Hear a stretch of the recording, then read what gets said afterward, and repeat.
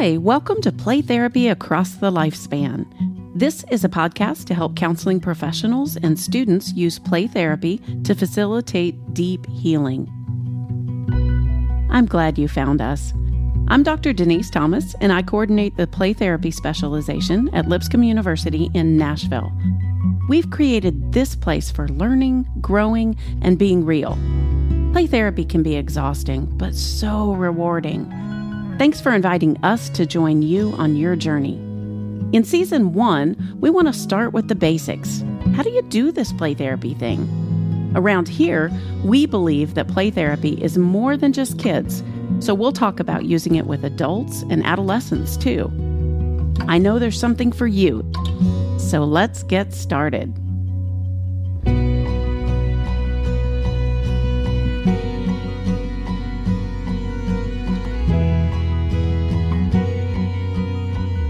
Welcome back to Play Therapy Across the Lifespan for Episode 3. This season is all about the basics of play therapy. In the first episode, we talked about training, toys, and setting up your play space. In Episode 2, we talked about creating emotional safety through the relationship. If you haven't already listened to those, I encourage you to go back and listen to those episodes first. We're going to build on that information today. So today, we want to focus on active listening. What I mean by active listening is hearing all that your client is communicating to you with words, metaphors, nonverbal communication, and symbolic play. That means all the client says and does is telling you something. Your job is to take it in and filter it back out through reflective responses. More on reflections next time. Depending on your theoretical approach, you may or may not offer interpretations. I lean towards trusting the client to interpret his or her own work, but I notice a lot.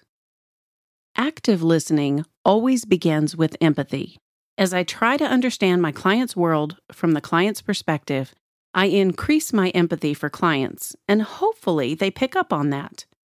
Then, I say what I am hearing from the client. We call that a reflection.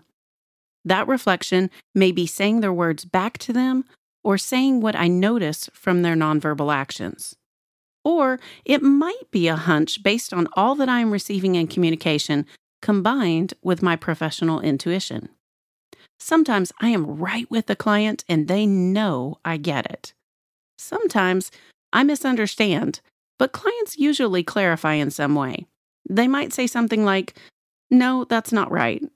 Or they might just give you a look. In those cases, I just try again, because the goal isn't to be right every time I reflect. The goal is to build the relationship with my client, and that happens when they clarify too. Imagine that your client is tossing out all kinds of information. She says, "These are the bad guys," as she lines up the forest animals with a particularly menacing gorilla leading the group. She scowls at the gorilla. You take in all that information, verbal and nonverbal, and tell the client what she is communicating. So you might say something like, "Those are the bad guys, and you really don't like that one," as you point at the gorilla. Active listening is about being right there with your client.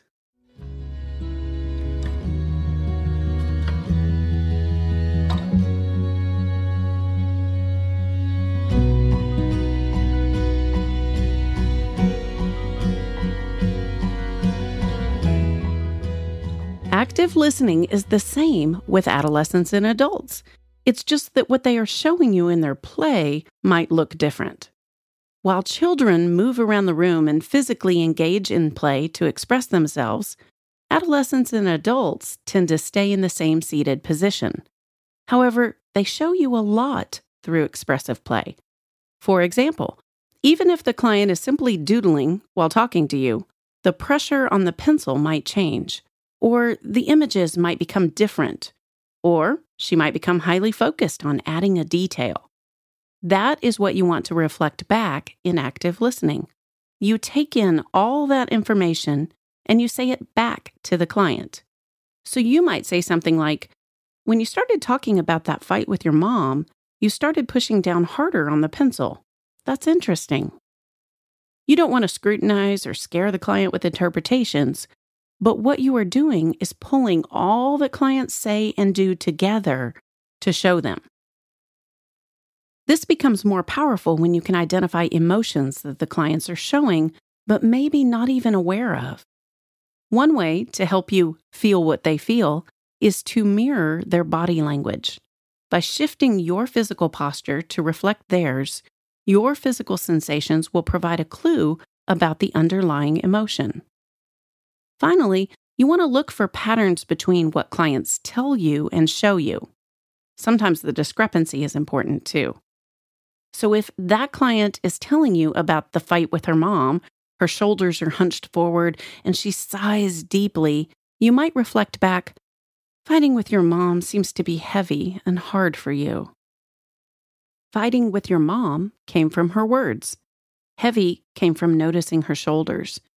And the big sigh was a suggestion that this feels hard. Active listening is a skill.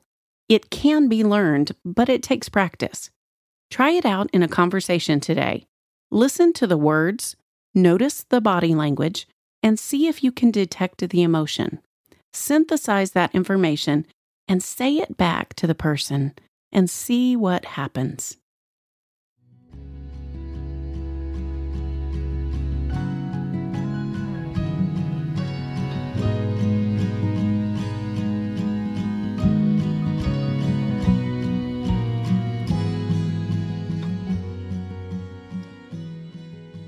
Hi, I'm Caitlin, and I recently earned a graduate degree from Lipscomb University. Located in Nashville, Tennessee, Lipscomb University offers a CACREP accredited Master of Science in Clinical Mental Health Counseling. One of only 29 approved play therapy centers in the world, Lipscomb's Clinical Mental Health Counseling degree is designed to include a specialization in play therapy. Graduates can become a licensed professional counselor with a mental health service provider designation. Accepting applications now. More information at lipscomb.edu/counseling.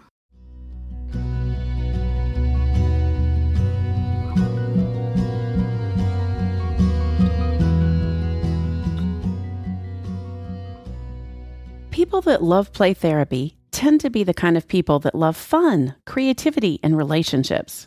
They're the same people that twitch at the word research. Yet research is the backbone of this treatment modality. It gives our profession credibility, and it helps us become better at what we do as we learn about what works. I teach my students in the first semester to learn how to read a research article in 15 minutes or less. Yes, skimming is absolutely allowed. If you did this every workday for a year, you'd read about 250 articles instead of letting those journals pile up as unread reminders. And that's barely 3% of your work week. Rachel Sellers is that rare individual that is passionate about working with kids, but also passionate about research. She's going to share some of the current research in play therapy, and I promise it won't be dull and boring.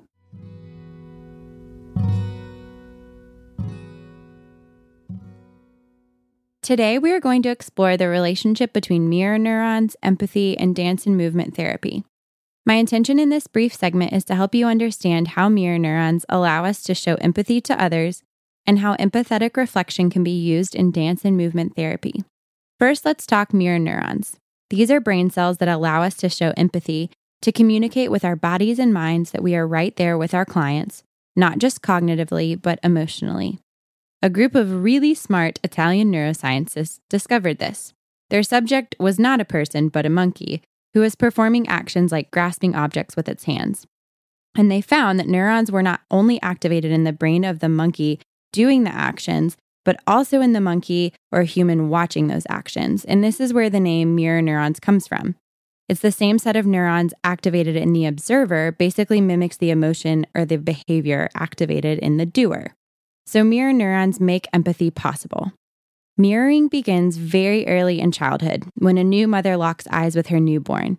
And though this action may just seem super sweet, which it is, there's also some really cool stuff happening beneath the surface. What that mother is doing is fostering a normal attachment and attunement schema for that child. a zillion neurons are firing and pathways are being formed that will ultimately allow the child to be able to attune to and demonstrate empathy to others as it gets older. My research for this segment led me to discover a woman and pioneer in the dance and movement therapy world named Marian Chase. She believed that dance wasn't just about technique, but about communication and connection. In the 40s, she began working with unmedicated World War II veterans in psychiatric wards, and she used dance therapy. She used empathetic reflection, reflecting the patient's moods, movements, and sounds. She essentially mirrored them. She began to embody their feelings. And this is how she built a relationship with them, and she entered into their world. This kind of exchange is the heart of therapy. This reciprocal connection is the therapeutic alliance. I also read about a choreographer, Bill Jones, who led workshops for people who were confronting life-threatening illnesses like AIDS and cancer, who wanted to express the shared human experience of mortality. And after a basic warm-up with the group, Bill performed a dance, a piece composed of both movement and spoken captions. He used his whole body to tell his story, then instructed the participants to do the same. The author of this article was able to attend a performance of this group, and I'd like to conclude with her personal words about what it was like for her to observe. She says, "I observed the performers, listened to the accompanying music and verse, and viewed the video displaying the emotion-filled faces of the workshop participants. Dreamlike now, what remains are memory traces of kinesthetic and affective sensations evoked in me, the richness of the visual and auditory sensations that stirred me. As an outwardly silent, non-moving witness, I can only imagine the array of busily discharging mirror neurons circulating through different regions of my brain." And the content of this episode was taken from 2 specific journal articles, and we'll link both of those in the show notes.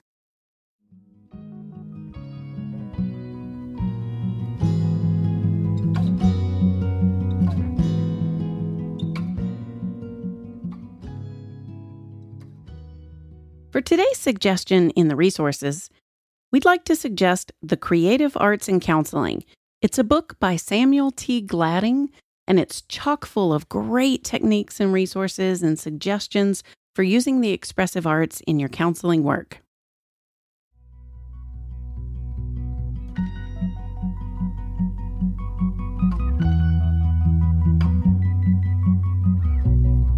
Thanks for listening, maybe active listening to today's show. Try this today. Practice active listening with someone and see what happens. Don't forget to subscribe so you automatically get each new episode. You can find links to research and references in the show notes or at our website at playtherapypodcast.org. Play Therapy Across the Lifespan is made possible through the Lipscomb University Center for Play Therapy and Expressive Arts. If you have comments or questions, I'd love to hear them. Send us an email at playtherapypodcast@gmail.com. Thanks to grad student Rachel Sellers. As always, audio engineer Sheldon Clark makes us sound great.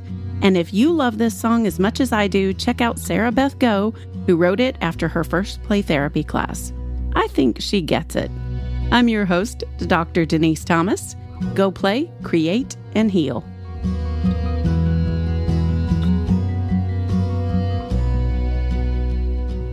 You've got so much to say, and not a lot of words. I'll come along and believe that your song isn't broken. Soon you're going to see that you've got what you need to sing.